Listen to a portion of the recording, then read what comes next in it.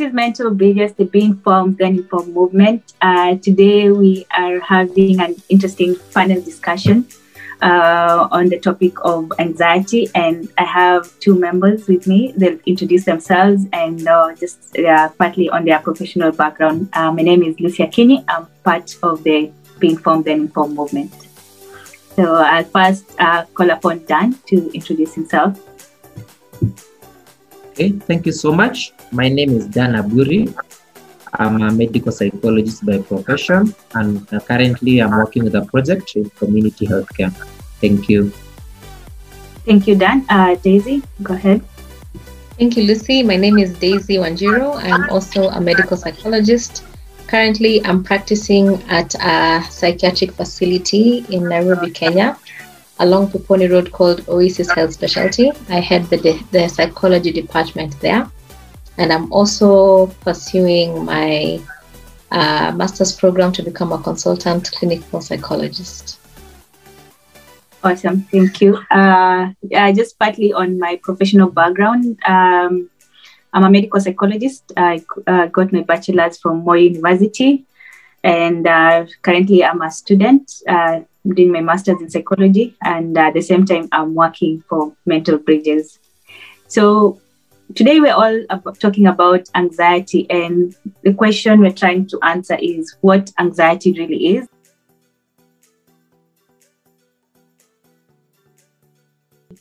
We know anxiety is a human emotion that all of us experience at some point in our lives. And when you're studying for an exam, for example, or you're preparing for a job interview, you're always anxious about it.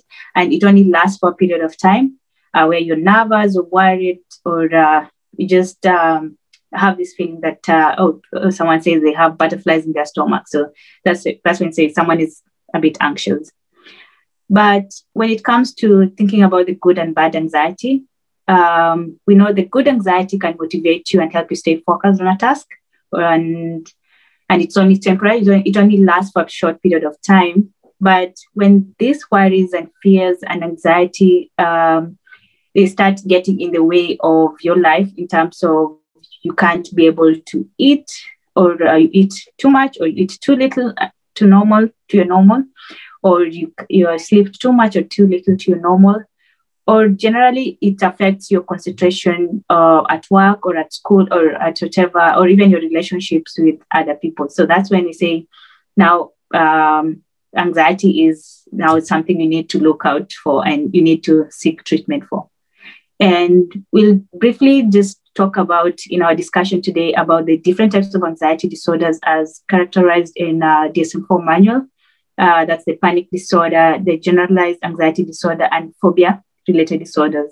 So I think phobia-related disorders, just to give like a layman's version of it, is like in cases where someone says they fear snakes, in certain cases it might not necessarily, if it doesn't interfere with their day-to-day life, it may not necessarily mean you need to seek treatment for it. So we'll also have a discussion on it, and also just the different elements of anxiety disorders. So when it comes to the signs and symptoms of anxiety, so it always varies depending on a particular disorder, for example, because now the moment you say bad anxiety is when it's an anxiety that signs and symptoms will differ in terms of just someone being nervous, someone being worried, and having just all the symptoms that will be considered as anxious, but lasting for a prolonged period of time. And they'll differ by the different disorders. Like in phobia-related disorders, one of the disorders is maybe a fear of social places, like agoraphobia, where someone has an intense fear or interaction being in a social space. So when it comes to the signs and symptoms of anxiety, so it always varies depending on a particular disorder, for example, because now the moment you say bad anxiety is when it's an anxiety that goes beyond the word temporary to even longer period of time. And in a scientific classification, what we say is now bad anxiety, it goes beyond 6 months. The feeling lasts beyond 6 months. Or it presents itself even if the situation is not there, whether the situation is there that triggers the anxiety or it's not there.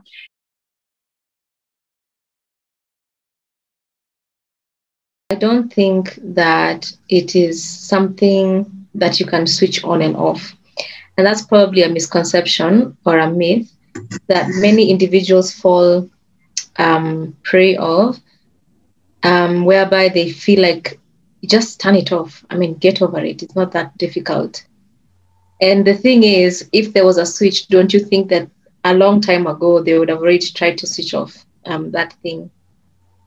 And I think the thing with anxiety is that it is so scary, especially in the event that you're having a panic attack or you feel like your mind is racing, because, I mean, some of the symptoms of, having a panic attack or an anxiety attack is, shortness of breath. And sometimes individuals even feel like they're going crazy. There are so many things happening in your mind at once. You are actually convinced that you're going to go mad. Now, if that doesn't sound scary to you, I don't know what would.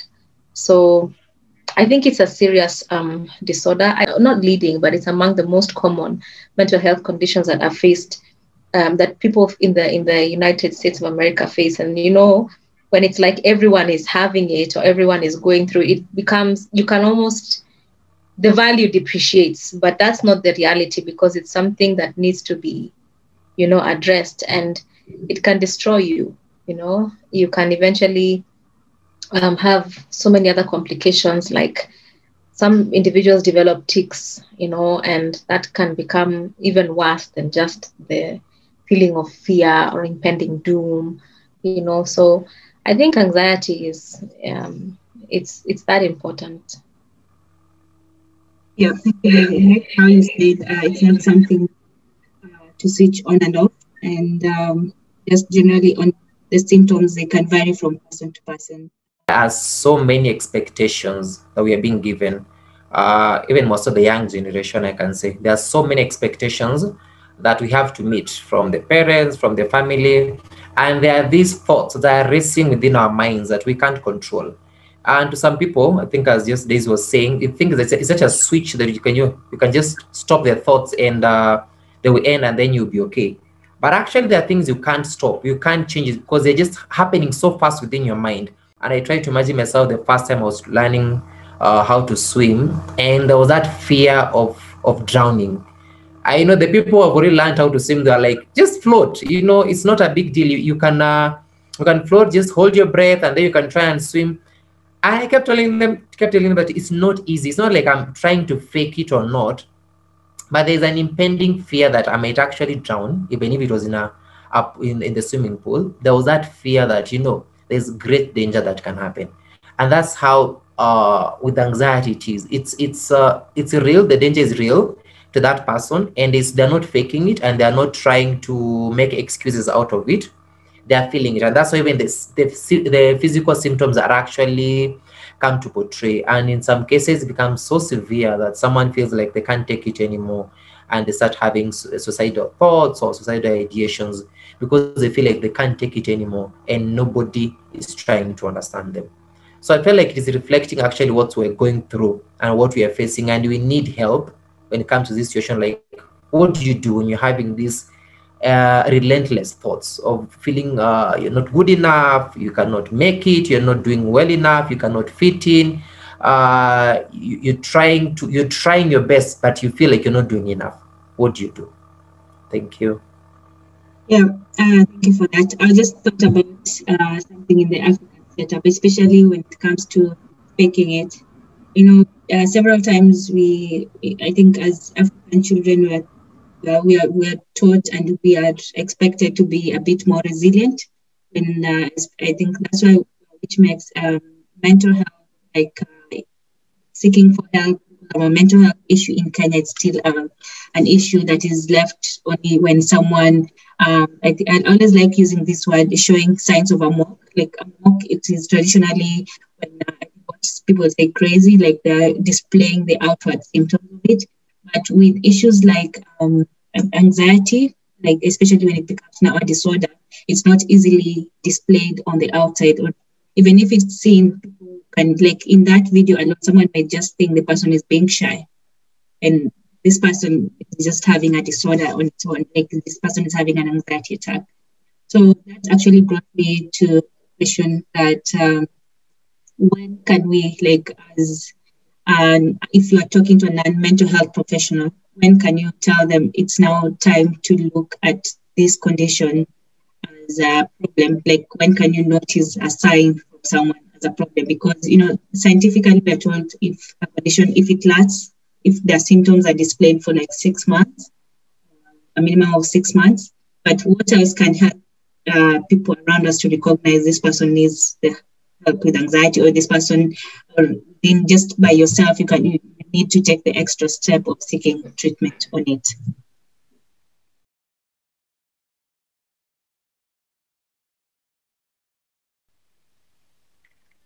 I can try to go faster. We're not saying that it's wrong for you to have these thoughts that you're anxious about something, because it's human nature for you to be anxious about anything. You have a big exam tomorrow, or maybe you're about to say the vows at the church or at the garden wedding. It's normal for you to be anxious. But when now this anxiety comes to a level whereby it's affecting your normal functions or your normal daily work that you normally engage in. Now, at that point, I think you need to seek professional help, because at that point, then it's beyond you, and now it's hindering how you're trying to earn your living, or how you're relating with the family at home, and it's really becoming a barrier for you to engage in what we call normal activities of daily living. So at that point, then we'll advise someone to try and seek professional help, because now the anxiety is out of hand. You need to get help. Daisy, anything? I think basically when this thing starts affecting your day-to-day routine, like you're not able to go and do simple things like going to a supermarket and buy yourself a bar of chocolate. Standing in front of people in your class is so difficult that you're profusely sweating. You're not able to talk properly. Your heart is beating and you feel like it's coming out of your chest. Even when it comes to, you know, like what Dan has talked about, like maybe you're getting married or whatever, you can feel anxious. But, you know, there are some individuals who, I mean, even the thought of even going down that aisle or imagining all eyes on you it's like impeccable danger. That's a problem, you know. And there's a tool we normally use, I use in my practice, called the Beck Anxiety Inventory. And the inventory gives the instruction that actually, if you've been feeling these symptoms within the past month, how long have you been distressed by those symptoms? And if you have been feeling like that for a specific time, you know, it means that there's something wrong. By the time you're feeling like you're out of control, you're going crazy, you're sweating, your legs are wobbly, your heart is beating so fast. Do you know that there are some individuals who get to the place where they are now calling an ambulance to their house because they are so sure that they are having a heart attack? And then when you do all the tests, all the ECGs, the EEGs, it's normal. And that's just what anxiety looks like. So by the time you notice that your day-to-day activities are being affected, you're not able to carry them out normally, you have to think really, really hard, or you have to really, really prep yourself to get out of that door, there is a problem. Or when you wake up in the morning and the first thing is, you know, that's not how it's supposed to be. By the time you're experiencing such symptoms, you need to explore exactly what the problem is.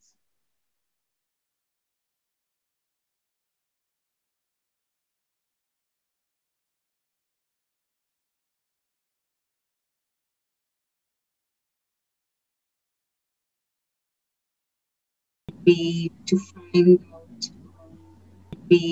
find out, do men suffer from anxiety disorder? I know all of us get anxious, but I don't know if you guys know, like, the proportion of statistics between men and women in terms of having anxiety. Is it gender specific? And I also wanted us to be able to discuss on anxiety and depression. How is the connection between the two, and which affects the other? So I'll just open the room for discussion. Maybe on the first part, I think, especially with representation of gender, Dan, you can tell us, do men suffer from anxiety disorder just as much as we before? I think we may realize that anxiety has been said to be more in women compared to men. But I would tend to think that in the recent past, that's, I mean, like, was so like 5 years ago, we can count 5 years down the line, as someone was to do a study, I think the results might be different. I feel like men are actually experiencing anxiety and even depression more than even the ladies. I would tend to say that. And this because the truth is, men, we are actually very weak, but we don't want to show it on the outside that we are weak. We don't want to seek for help. So we keep battling these thoughts and these fears and this feeling inside without opening up to anyone. And so, how actually anxiety may present in a man and how it may present in women, it might be quite different. And unless someone is keen to notice those symptoms, someone may not even know that this man is actually going through anxiety or depression, because men want to mask their feelings and portray that strong emotion, portray that strong picture, and preserve also their ego. So you find that maybe in men, the anxiety will be like how they express the anxiety will be like withdrawing off from maybe events and keeping them to themselves, engaging in reckless behaviors like gambling, spending a lot of time playing online games, or even spending a lot of time using drugs and substances as a way of trying to escape the reality of what they're feeling and of what is going on in them. So, and I think that's even in terms of statistics, you get to realize that yet it's true that most women, they will tend to have the thoughts of committing suicide, but actually men not only have the thought, but they go the next step of actually committing suicide. So I say men are at more risk because of the aspect of them not opening up, aspect of them not reaching out for help, and the aspect of them trying to mask it by engaging in other more destructive behaviors, and in the end they end up losing themselves. That aspect that you brought up, men mask their thoughts, and I do wonder how can we make it better, like in a society, while that a man can be able to reach out, or do you think there should be measures in place that all of us in our interactions to make it better, easier for someone to come out and reach out to a friend or seek treatment? I thought Daisy, you're going to answer this one, but let me try and answer, then maybe you can give us a response.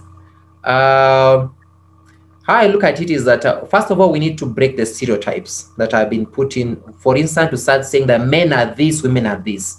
I think for now, the issue of gender, we should try and make it that it's about gender equity, at the same time equality. We are facing the same struggle. I think from what we faced in the entire globe concerning COVID, whereby it's not, it did not care about whether you're rich, poor, or you're white or black, or you're male or female, it affected all of us, is the same thing with anxiety and depression. So it's not something to be ashamed of. It's not something to be, to hide. It's a disease like any other disease, like COVID. So you should actually speak up. And the society also should be able to learn. We should start speaking openly about it and encouraging men when they speak up. We don't shut them down or we don't shame them, but we actually embrace their thoughts. We embrace these feelings and say it's okay for a man to feel that way. It's okay for you to say you're feeling anxious. It's okay for a man to say you are afraid and you feel you cannot, you're tired. It's okay for a man to say you're broken in the inside and you need help. These things, when you start engaging them, I think one of the ways to do this is actually when the men we are calling themselves in leadership places, our politicians, the influential, the people in influential positions, they should start speaking out about this issue of mental health and not hiding it and saying they're okay, we are macho and we are strong, but actually saying it's okay for men to seek help. And having a mental illness, anxiety or depression, is not just a feminine thing, it's also a masculine thing. Also, as a mental health professional, how would you say you approach treatment for both genders differently if you're dealing with someone with an anxiety disorder? I don't think the treatment is different because the facts are the same and the symptoms are the same. It's just probably how you portray. The anxiety might be a bit different. But I'm also in agreement that there needs to be less stigma around men seeking help, because when you look at the statistics, men fall in the category of eventually committing suicide as compared to women. And you see, I can only talk from the African context because that's where I practice and that's where I'm based. So you see, within the African culture, men are not supposed to be weak. And if you start saying that you're feeling this or you're struggling, then you're a weak man. And you see how life works is the person who is the strongest will win. And so no one wants to be viewed as someone who is weak, but that's toxic. Because at the end of the day, whether you're a man or you're a woman, you're a human being. And by virtue of everyone having mental health, then it means that everyone is susceptible to having a mental health condition. It does not have to be a disorder. It does not have to be a disease. But by virtue of everyone having mental health, because everyone has a brain, okay? And that's what mental health is about. It's about the brain, and it's about how the brain interprets specific things and the output it puts, So by virtue of everyone having a brain and everyone having mental health, it means that everyone is susceptible to experiencing a mental health challenge, including men, including the most mature of men. I think that we need to have more men-friendly channels to encourage them, especially to talk about their problems, because why is it that men end up committing suicide more than women? It's because women will talk and they will say exactly what is on their mind, even though they are fearing to be judged. It's unlikely for a woman, I dare say that, to hide or to die with that problem. At least they'll tell one person. But this man is a father, he is the CEO of a company, he is a church leader, he is a son, he is the firstborn in a family, he is the breadwinner. There are so many responsibilities, and women can also have such responsibilities. But from where I see it, in the African context, that already is so much. So by the time you're going to tell someone, oh, I'm feeling this, the immediate answer, especially in our country, is vumilia, kuwa mwanaume, jikaze. And that's very toxic, because they are a human being and they deserve to get treatment and services just like anybody else.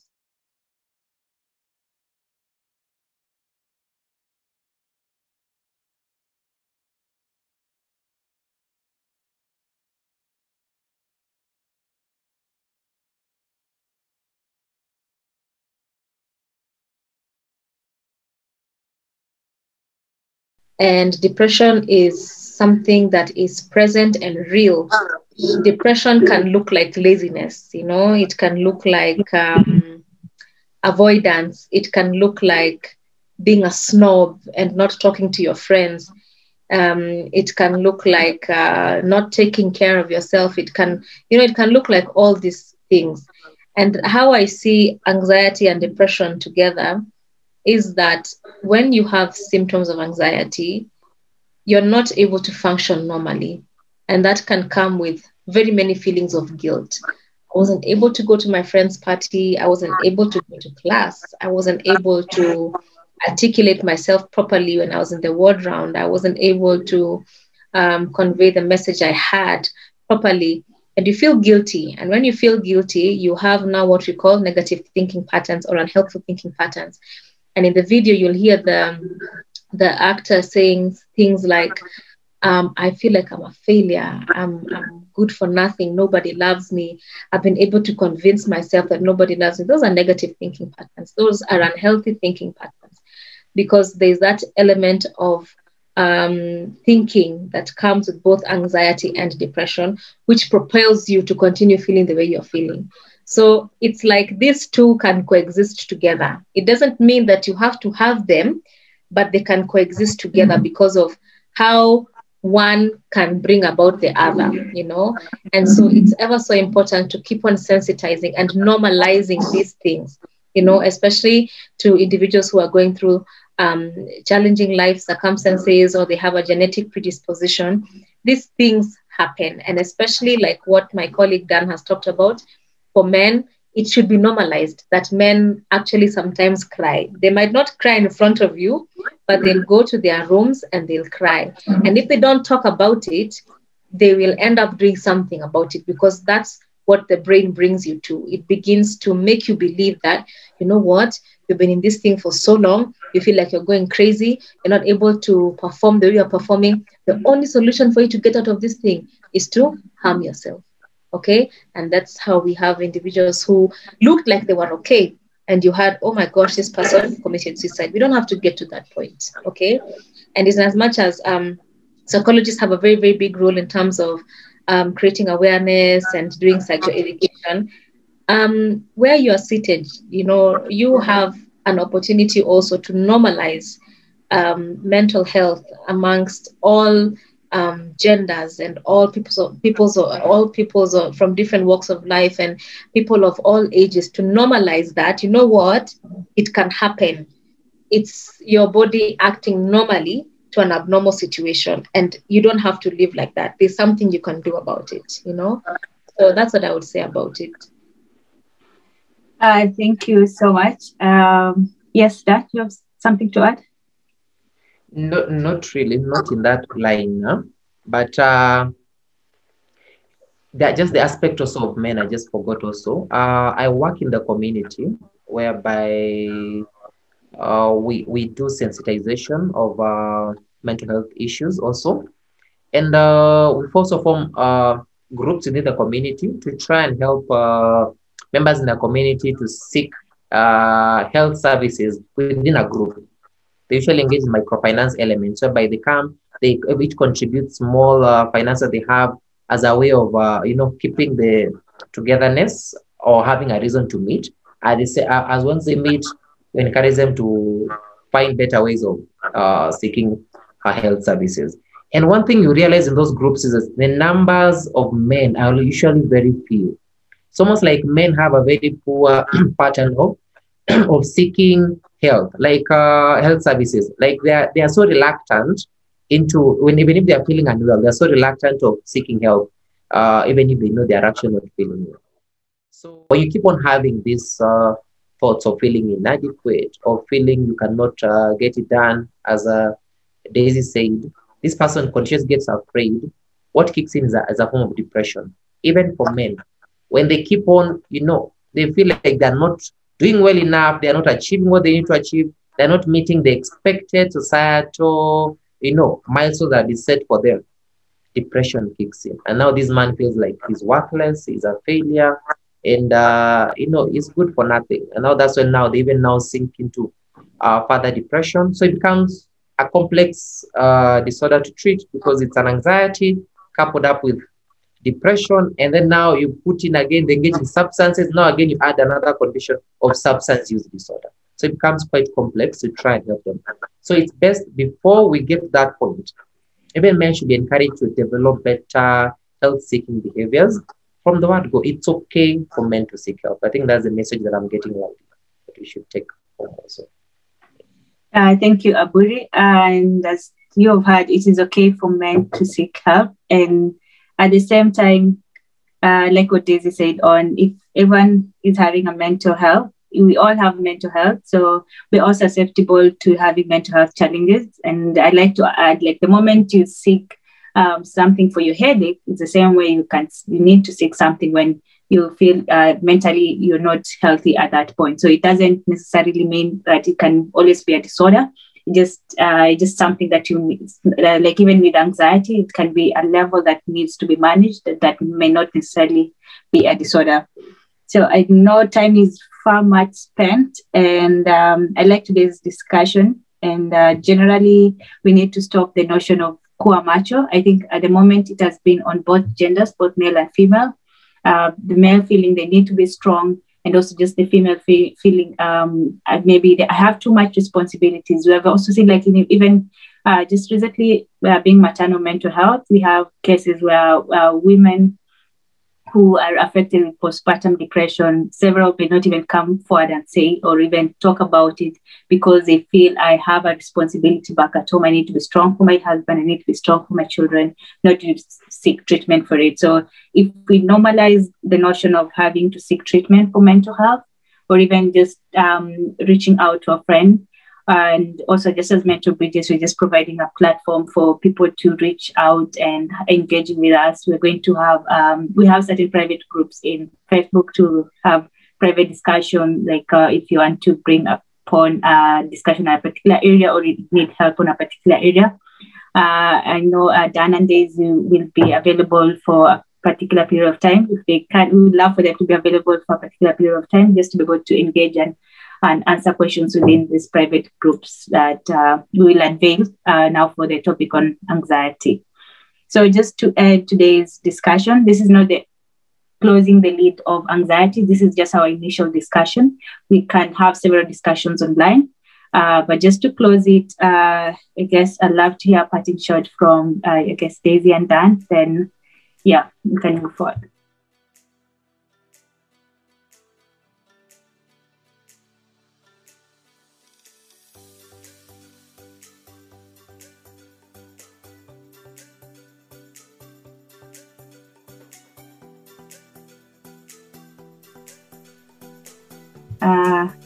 Who wants to go first? I think my parting shot would be to remind everyone that it's okay to be okay. It's okay not to be okay. And I know that that's a very cliche thing to say because everyone is saying that. But for real, it is okay not to be okay. And it is okay for you to seek services and for you to seek help. It's okay for you to talk about what you're feeling. No one is going to get tired of you. Healthcare professionals will not get tired of you. And we encourage you to do so. You should not live a life thinking that that's what your life is going to amount to. It doesn't have to be like that. We can help you achieve quality life. And that's what life is about. So it is okay not to be okay. And it is okay to seek services for as many times as you need to. It's fine. It just proves that you're human and it's okay. Yeah. Thank you, Daisy. And I think I'll just pick it from there. We are coming from a Kenyan background, and I think there's one thing that we were told when we were growing up is that we are not allowed to show emotions or feelings. I think this was also went for both genders, but it was worse for men. We are not supposed to talk about your feelings. Those are things you're not supposed to show. Whatever you're feeling, you take it in and you show action, you behave, you go to school, you keep on taking responsibility. And I think the message is that it's okay for us to talk about our feelings. It's okay to talk about our fears and that those uncertainties that we have within ourselves. It's okay for us to talk about them. And it should never be a cliche that we should go and seek mental health services. I think as LJ said earlier, that when you have a headache, you seek for a painkiller to take that pain away. It's the same thing. When you're having certain feelings or emotions or uncertainties, it's okay for you to seek a therapist and for you to seek those services. Talk therapy is not just talking. It's a therapy, and there's a reason why it's called therapy. Most of people actually downgrade you thinking, now I'm going to talk to someone. How would that help me? It will, because it's a therapy, meaning it has a medical aspect to it. So it's important for us, it's okay for us to seek help, and it's okay for us to seek professional help when it comes to matters of mental health. Okay, you heard it, guys. I'm so glad I had these two amazing people on today's discussion. I just love how their brain works, and I'm happy to have them on the discussion on anxiety. So after this video is out, we'll be able to share so much more, and even just where, like, if you're in Nairobi, Daisy works in Nairobi, where if you want to have therapy sessions with her, how you can be able to reach the hospital and stuff. So I guess once we have permission on that, we can be able to share Thank you so much for Daisy and Dan for joining me today. Being your host, Lucy Akini. This is the Be Informed, Then Inform movement, Mental Bridges. Kumbuka, form ni kuinform. And thank you.